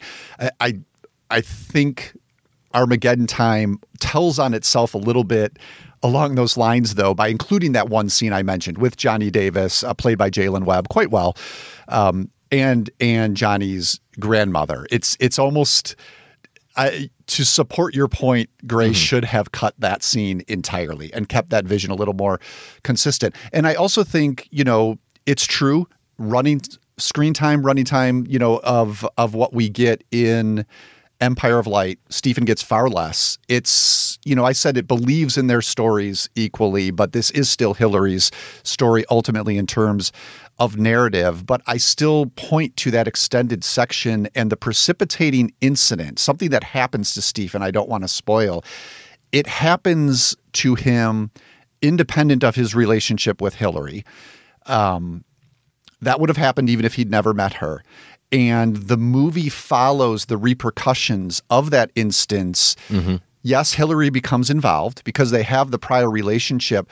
But to me, just as much with concern about what it means for Stephen in his life, with his relationship with his mother, with his dreams for his future, and what it means about being a young black man at this time in Britain. So I guess I'm a little more favorable on how that balance works in Empire of Light. Though your distinction, point taken, I think that distinction is fair. Empire of Light is currently playing in wide release. You'll have to figure out where I stand officially when you look at Rotten Tomatoes for my blurb. If you see it and agree or disagree with our takes, you can email us, feedback@filmspotting.net. Next week, we were planning to take a week off as we prepare for our top 10 Films of the Year episodes. Always a big roundtable. Michael Phillips is back with us this year, joining us for the first time.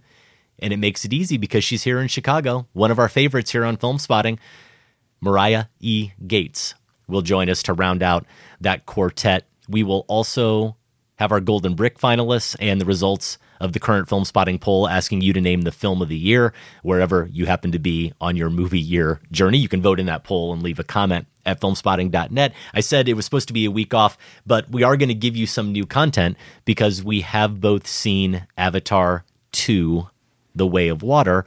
Embargo lifts on Tuesday, about a week from the time we're recording this, and we do hope to have that review up for those who are curious on the 13th, Josh. Not only have we both seen it, we both wore our 3D glasses. I think you kept yours on. I didn't look. Did you? I had to take them off 3 or 4 times, had a bit of a headache. I'm not blaming Cameron for that necessarily.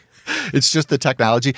I did not have a headache, but I do always find myself playing the game of like, I wonder what this looks like without. Right. And then, maybe this is what happened to you. If the movie isn't working, you're like, I'll just keep playing this because otherwise. We, of course, want to plug our live show in Brooklyn. We're just a little over a month out. Hopefully all of your holiday plans are being finalized and you're available if you're in the area or looking to make a trip to New York. Saturday, January 14th, the Bell House in Brooklyn, 8 o'clock. Our 2022 wrap party. You're going to know what our favorite films of the year are. You're going to know by the end of this episode what our favorite performances of the year are. But what about our opening scenes, our funniest scenes, and overall our scenes of the year? Great lineup of guests joining us for that, Josh. We've got Dana Stevens. We've got Griffin Newman, Allison Wilmore, Matt Singer. I don't know if they'll be reforming Film Spotting SVU there on stage together. We'll see what happens, but all 4 of those great guests are going to be joining us for sure.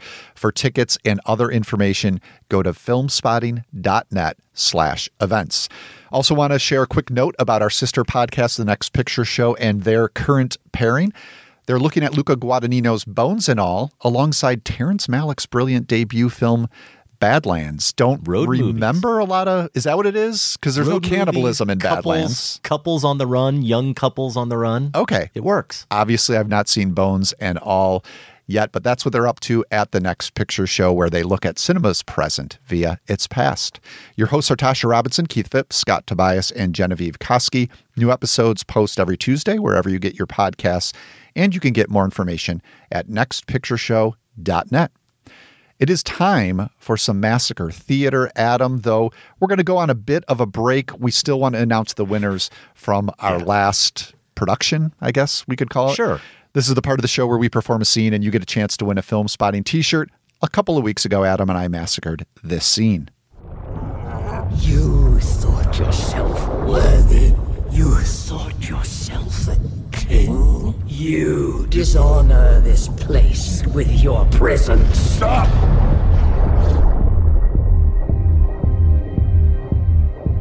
You're right. I am a half-bred Mongol. But I did not come here because I thought I was worthy. I know I'm not. You understand me. I do. That was Jason Momoa, and you're never going to guess who is voicing the, I forget what it is, whale? Something like that? I can guess because I was determined to channel her as wonderfully as I could. That's right. This was your part. It was Dame Julie Andrews in 2018's Aquaman, written by David Leslie Johnson, Mick Goldrick, and Will Beal, directed by James Wan. Now, a couple weeks back, along with that massacre, we had reviews of Rian Johnson's Glass Onion and Black Panther Wakanda Forever, along with Golden Brick recommendations for Nanny and Bad Axe. So, why that scene from Aquaman? One of Josh's most committed performances ever. If you missed it, you'll hear some of the reaction. Richard Doyle in Winnipeg says that was Aquaman. The obvious connection is that Namor, basically the Marvel equivalent of Aquaman, is in the Black Panther film you're reviewing. Josh's performance was very, very method. I am a husband, Mongo, but I did not come here because I thought I would win. I know I'm not. That's the only way I know how to do it, Richard. Here's Emily Anderson from St. Paul, Minnesota. OMG, you guys, did you honestly almost kill Josh for Aquaman? Amazing. No notes. Richard Holland here in Oak Park, Illinois says, look, the last 5 or 6 years have made me wonder if I somehow ended up in an alternate dimension where things have all gone terribly wrong. Yet when my favorite film podcast starts waterboarding one of the hosts in the name of Aquaman, it has all gone too far off the rails. Knock it off or I'm staging an intervention. We've been warned, Richard. One more note here from Edwin, prevention expert Arnodin. He's in Asheville, North Carolina. This week's near-death, non-CIA sanctioned massacre theater is Aquaman, still the DCEU's greatest hit during the Snyder years. Appropriate that it was picked the same week Adam mentioned William Goldman's Rain Man assessment as, while Josh had all the memorable ticks, Adam did some Herculean heavy lifting, mostly in not breaking character while watching Josh go more method than any of his massacre theater scenes thus far. Bravo to you both. I would say that Sam might have just cut out all of my laughing and breaking character, except he would, of course, leave that in if it was there to undermine me. I didn't know what was going on, so I don't know what you heard. Yeah. Sam suggested, yes, that we put Massacre Theater on hiatus, maybe, till we get into the new year, and I was very grateful because little pain still in the throat from what went on with that one. Now, you tried to make it so obvious. One of our clearest connections between a movie we're talking about, not the main character, but a villain there, and the method work that you were doing. We thought the water thing would connect with people. Josh, all of that work for naught. You almost dying on the air, and it's one of the least entered massacre theaters of all time. So maybe you didn't articulate your lines well enough. I see two options. One, people were so horrified they immediately stopped listening and just erased it from their brain. Two, I'm feeling right now like Brad Pitt's character in Babylon when he sneaks into the back of the theater, expecting everyone to just adore his latest performance, and instead he starts hearing snickers. The silence, it's my snickers. This is hurtful. Could be. Why don't you reach into the not brimming at all film spotting hat and pick out a winner? We do still have a winner. It's Zach Anderson from Dassel, Minnesota. Congratulations, Zach. Email feedback@filmspotting.net, and we'll set you up with your very own Film Spotting t-shirt. Or, Zach, if maybe you don't want the shirt and you want one of the brand new Film Spotting tote bags, we could send that out to you as well. Why do you want to hunt? Because you all think that I can't. I saw a sign in the sky. I'm ready.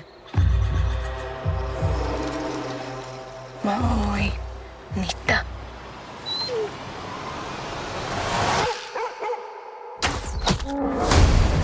It feels like 100 years ago, Josh, but there was a time earlier this year when the only thing people wanted to talk about was how good Prey was. The Predator sequel that no one really expected to be very good. And it was. It's set on the Great Plains in the early 18th century among a community of Comanches. And one of the reasons they were talking about it was because of the star of the film, Amber Midthunder, as the Comanche warrior Nehru, who takes on the Predator. This category, Best Actress, is stacked, even more so than Best Supporting Actress, I think. But we're going to put Amber and those actresses on hold just for a second. We'll start with our favorite performances of the year by an actor. Who do you have? I have Colin Farrell from the Banshees of Inisherin, knocking out Colin Farrell from After Yang, which is maybe not fair. But I know. As I go through my locks here, I feel like I had to pick. That's perhaps a separate discussion we can have if you want to, Adam. But right now, it is just the comedic notes he's also able to hit in Banshees that makes me go with that performance. My second lock, Paul Mescal from After Sun. We both praised him in our review, so let me share this, which I saw from our production assistant, Betty Lavandero, when she reviewed After Sun on Letterboxd. From the moment we meet Paul Mescal, who gives an effing powerhouse performance, I cannot wait to see this man's career. I am just overwhelmed with every emotion of sadness, frustration, love, and care that he shows from such a simple script provided. He does not waste a single minute he is on screen. Betty nails it. My other two locks, Austin Butler from Elvis. Adam, we chatted briefly about this. I know you've seen Elvis. I can't wait to hear if Austin Butler is on your list right now. And then this one I haven't seen a lot of talk about. Really wowed me when I first saw the movie, jotted it down so I wouldn't forget. Sterling K. Brown in Honk for Jesus, Save Your Soul. Now, Regina Hall got most of the attention as a mega church first lady, and she is great in the movie. But man, Brown, just this high wire act, capturing the charisma, the desperation, and the self-delusion of this disgraced pastor who's trying to make a comeback. This Easter is our revival, our renaissance. We winners, baby. You married a winner. And that's all I intend to do. Hey, I'm Rocky up in this fight. Rocky didn't win. How's that know? No, he went the distance, you know, the whole 15 rounds against Apollo Creed, but he didn't actually win. But he did win in Rocky 2. Lord, baby, how many times I gotta tell you, get past the first movie? That was all set up. Lord have mercy. So those are my locks. My bubble list, Adam, just one name I want to throw out there and see where you're at. A name that I think is probably a lock for most people, seemed like a lock as soon as this film debuted. I believe it was at Venice. Darren Aronofsky's The Whale. Yeah. Brendan Fraser. I'm leaning towards putting him on this list. I just wish I liked the movie more. Is there someone else I should consider adding other than Fraser? I don't think there is. We have complete crossover so far on our list. I've got Colin Farrell from the Banshees of Inisherin in my number 1 slot. I've got Paul Mescal from After Sun in the 2nd slot. And for number 3, it's a battle between, yes, Austin Butler as Elvis and Brendan Fraser from The Whale. I know it's a chalk pick. Everyone's expecting it at this point, which almost certainly means he's going to be overlooked, and that's what the discourse is going to be. He's going to end up not getting a Best Actor nomination. But I like the film, I think, a little bit more than you. You were positive about it, though. Yeah. Right? And I enjoyed talking to Aronofsky at a post-screening Q&A here at the Chicago Film Festival. I asked him specifically about Fraser's performance and the vulnerability he brings and the softness even of his voice and how much I appreciate that choice. He's someone you really just lean into and you want to hear everything he has to say. I think this might even be a word I saw you use in relation to him, and I think it's, of course, appropriate. He gives that character all the dignity that character should have. And I think that matters. So for me, Fraser absolutely belongs in the conversation. The 5th slot, I don't have a bunch of bubble picks here for actor. I've only got a couple, and you're right. The key dilemma is, does Colin Farrell from Inisherin knock out Colin Farrell from After Yang? It's either that performance for me, Josh, or it's Park Hae-il from Park Chan-wook's decision to leave, the detective in that film. And here we go. I had no idea just how much enthusiasm around the world existed for this film and this actor. Oh, I know where you're going. We learned when we both retweeted Sam's question about the best performances of the year, some of the most engagement we've ever gotten on the Film Spotting Twitter feed, so much so I may have had to mute 3 different words because I just couldn't look at it anymore. But then I watched the movie, Josh. You've already recommended it on the show. I'm going to give you credit.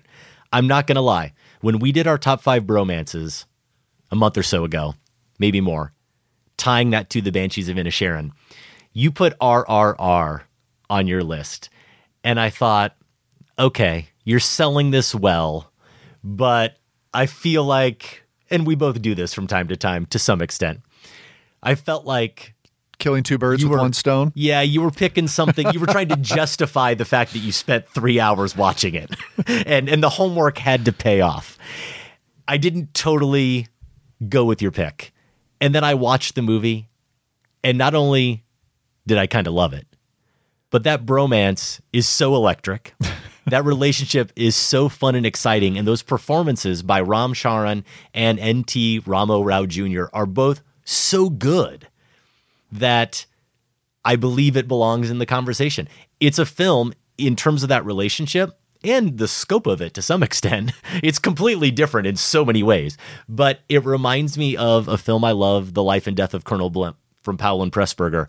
And that starting out as enemies, becoming dear friends, and all the baggage that carries relationship between Roger Livesey's character and Anton Walbrook. And to top it all off, Ram Charan with the mustache even looks a bit like Anton Walbrook.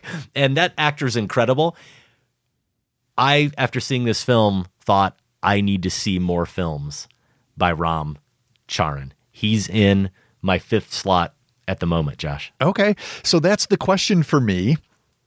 I considered both of them, and unfairly probably could not put both of them on the list and felt I couldn't pick. It's such a symbiotic performance thing. So push me to Ram Charan over N.T. Rama Rao, who, for those who are trying to keep track of all this, Ram Charan plays he's basically the undercover agent who has seemingly pledged loyalty to the British Empire. And then N.T. Rama Rao is playing Beam, the villager posing as a lowly repairman on this mission. So that's who's who. Tell me why you're leaning towards Ram Charan. Well, I'm going to confess that I'm splitting hairs. And so I'm going with my gut in terms of the performance that wowed me the most, and that, in keeping with the tone of the film, I thought was the most fun. They're both great. They both should be considered. But I came away feeling a bit more like, okay, he's a badass. I'm just going to put it that way, Josh. He's a badass. That's fair. And there's something magnetic about him and his presence on screen that drew me in. I want to see more of it. Okay. That's it. I'm not saying it's a deeper, richer performance. No, though I get what you're saying. You could maybe say that it is. He does have to embody a lot of conflicting emotions, but Ramo Rao Jr. does as well in that film, RRR. So a lot of crossover there with actor. Let's move on then to our final category. So many great names, so many great performances. I think we might have 2 in common here. There's a potential for 3. Almost certainly 1 pick in common, but Josh, you've surprised me before. Who are your locks for Best Actress? Our 1 pick in common has to be my ultra lock, Michelle Yeoh, Everything Everywhere All at Once. Although, now that I'm saying that, I think I know where you're going otherwise. Yeah, I said there were 2, and Yeoh's one of them. Okay, so, I mean, really, this is like playing these multiple Evelyns. It's like one role could serve as her entire career acting reel in a way. She's doing so much here and so wonderfully. Going down to my locks, the other one, the one you're thinking of, Cate Blanchett in Tar, a career performance we talked about in depth when we reviewed that very, very good movie. Another lock for me, we just talked about Olivia Colman in Empire of Light. Just, at this point, after The Favorite, The Father, The Lost Daughter, take into account her work on The Crown, just might as well write her in every year before you even see what she's doing, I think. Here's the one that I know is going to be scoffed at, but I'm always looking for excuses to honor vocal performances. And you rightly, I think, pointed to Isabella Rossellini and Marcel the Shell with Shoes On. I probably should have given her more thought because of how good she is and distinct in that film doing the vocal work. But for me, the place to give the honor is Jenny Slate's lead performance in that film, because I can't think of a more fitting opportunity. This, from those YouTube shorts where she created this character to what we get here, it's just an indelible individuality from the voice up that completely carries everything that this film needs. And I love the animation going on here. I love everything else going on in Marcel the Shell. The script is fantastic, but it is Jenny Slate's vocal performance. And especially, I think, if you've seen her other work, which I haven't seen a ton of, Parks and Rec, her supporting part is probably where I first encountered her. This is very different than a lot of the other stuff that I have seen. So I think she deserves a spot here. I've got her as a lock. Rolling. Give me some levels. Give you some levels? Like, Just like talk a little bit. Hello, my name is it's not the first time I've done that. My name is Marcel, and I'm partially a shell, as you can see on my body, but I also have shoes and a face. So I like that about myself, and I like myself, and I have a lot of other great qualities as well. That's perfect. Here are my bubble options right now. Pantea Panahiha, the mother in Jafar Panahi's Hit the Road.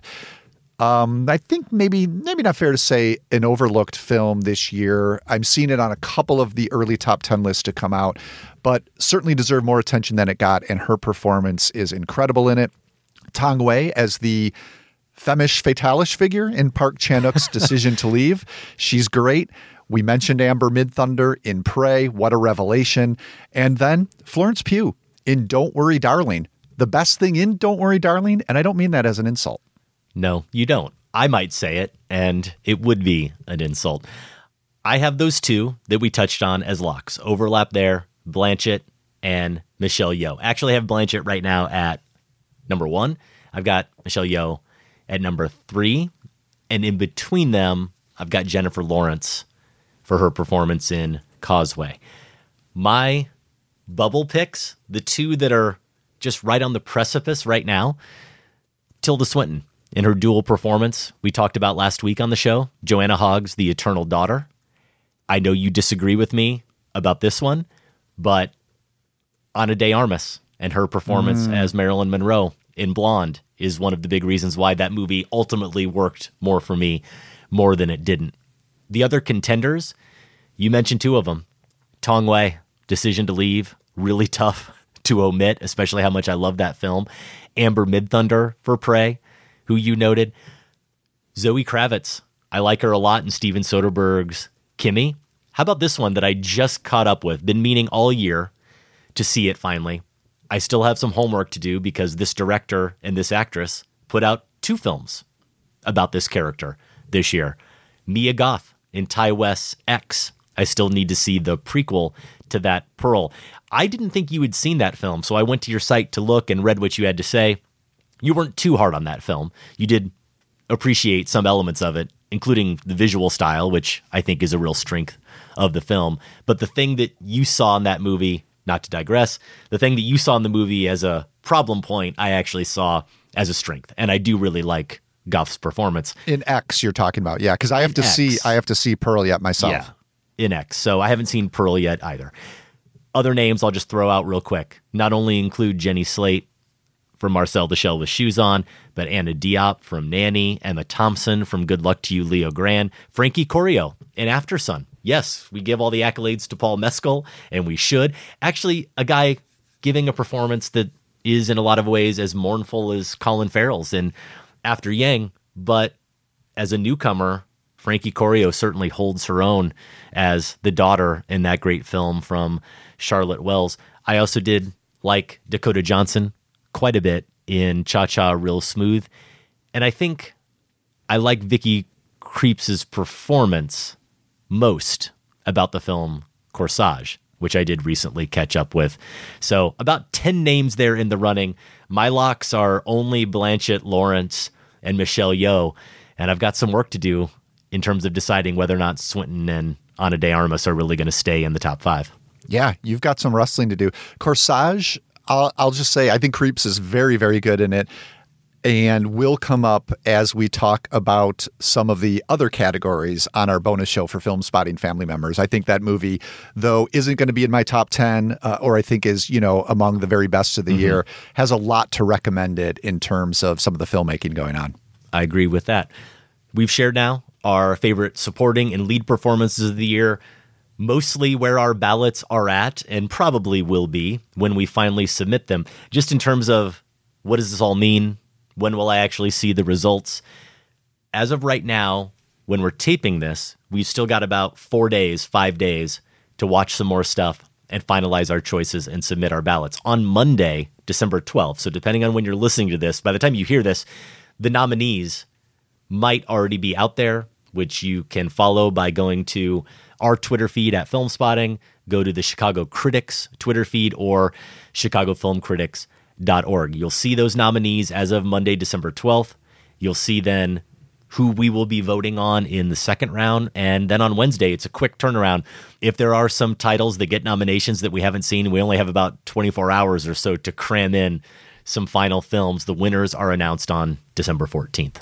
And as I said, we do have more picks from our CFCA ballots that we'll discuss on this month's bonus show. We're going to talk editing, cinematography, scores, and also the year's breakthrough performances. So if you want to get that bonus show, as well as all of the monthly bonus shows we do, they are just one of the perks of being a member of the Film Spotting family.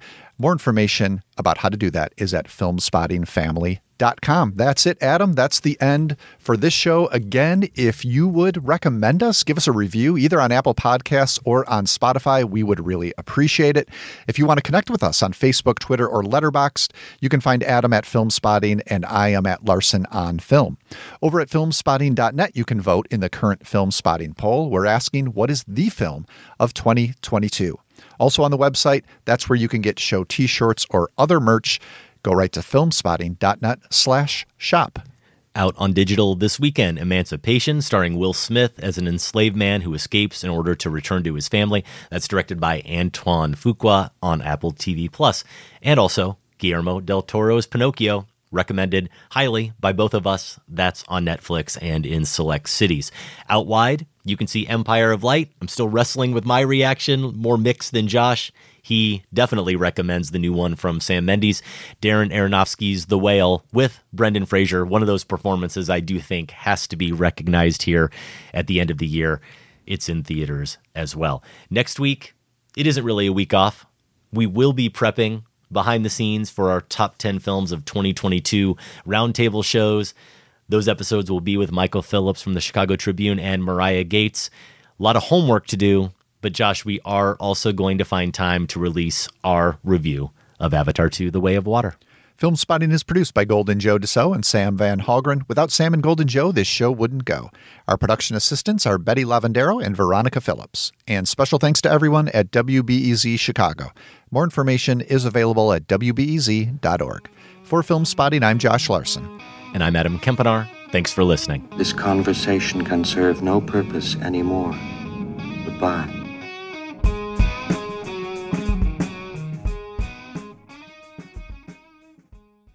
Film Spotting is listener supported. Join the Film Spotting family at filmspottingfamily.com and get access to ad-free episodes, monthly bonus shows, our weekly newsletter, and for the first time, all in one place, the entire Film Spotting archive going back to 2005. That's at filmspottingfamily.com.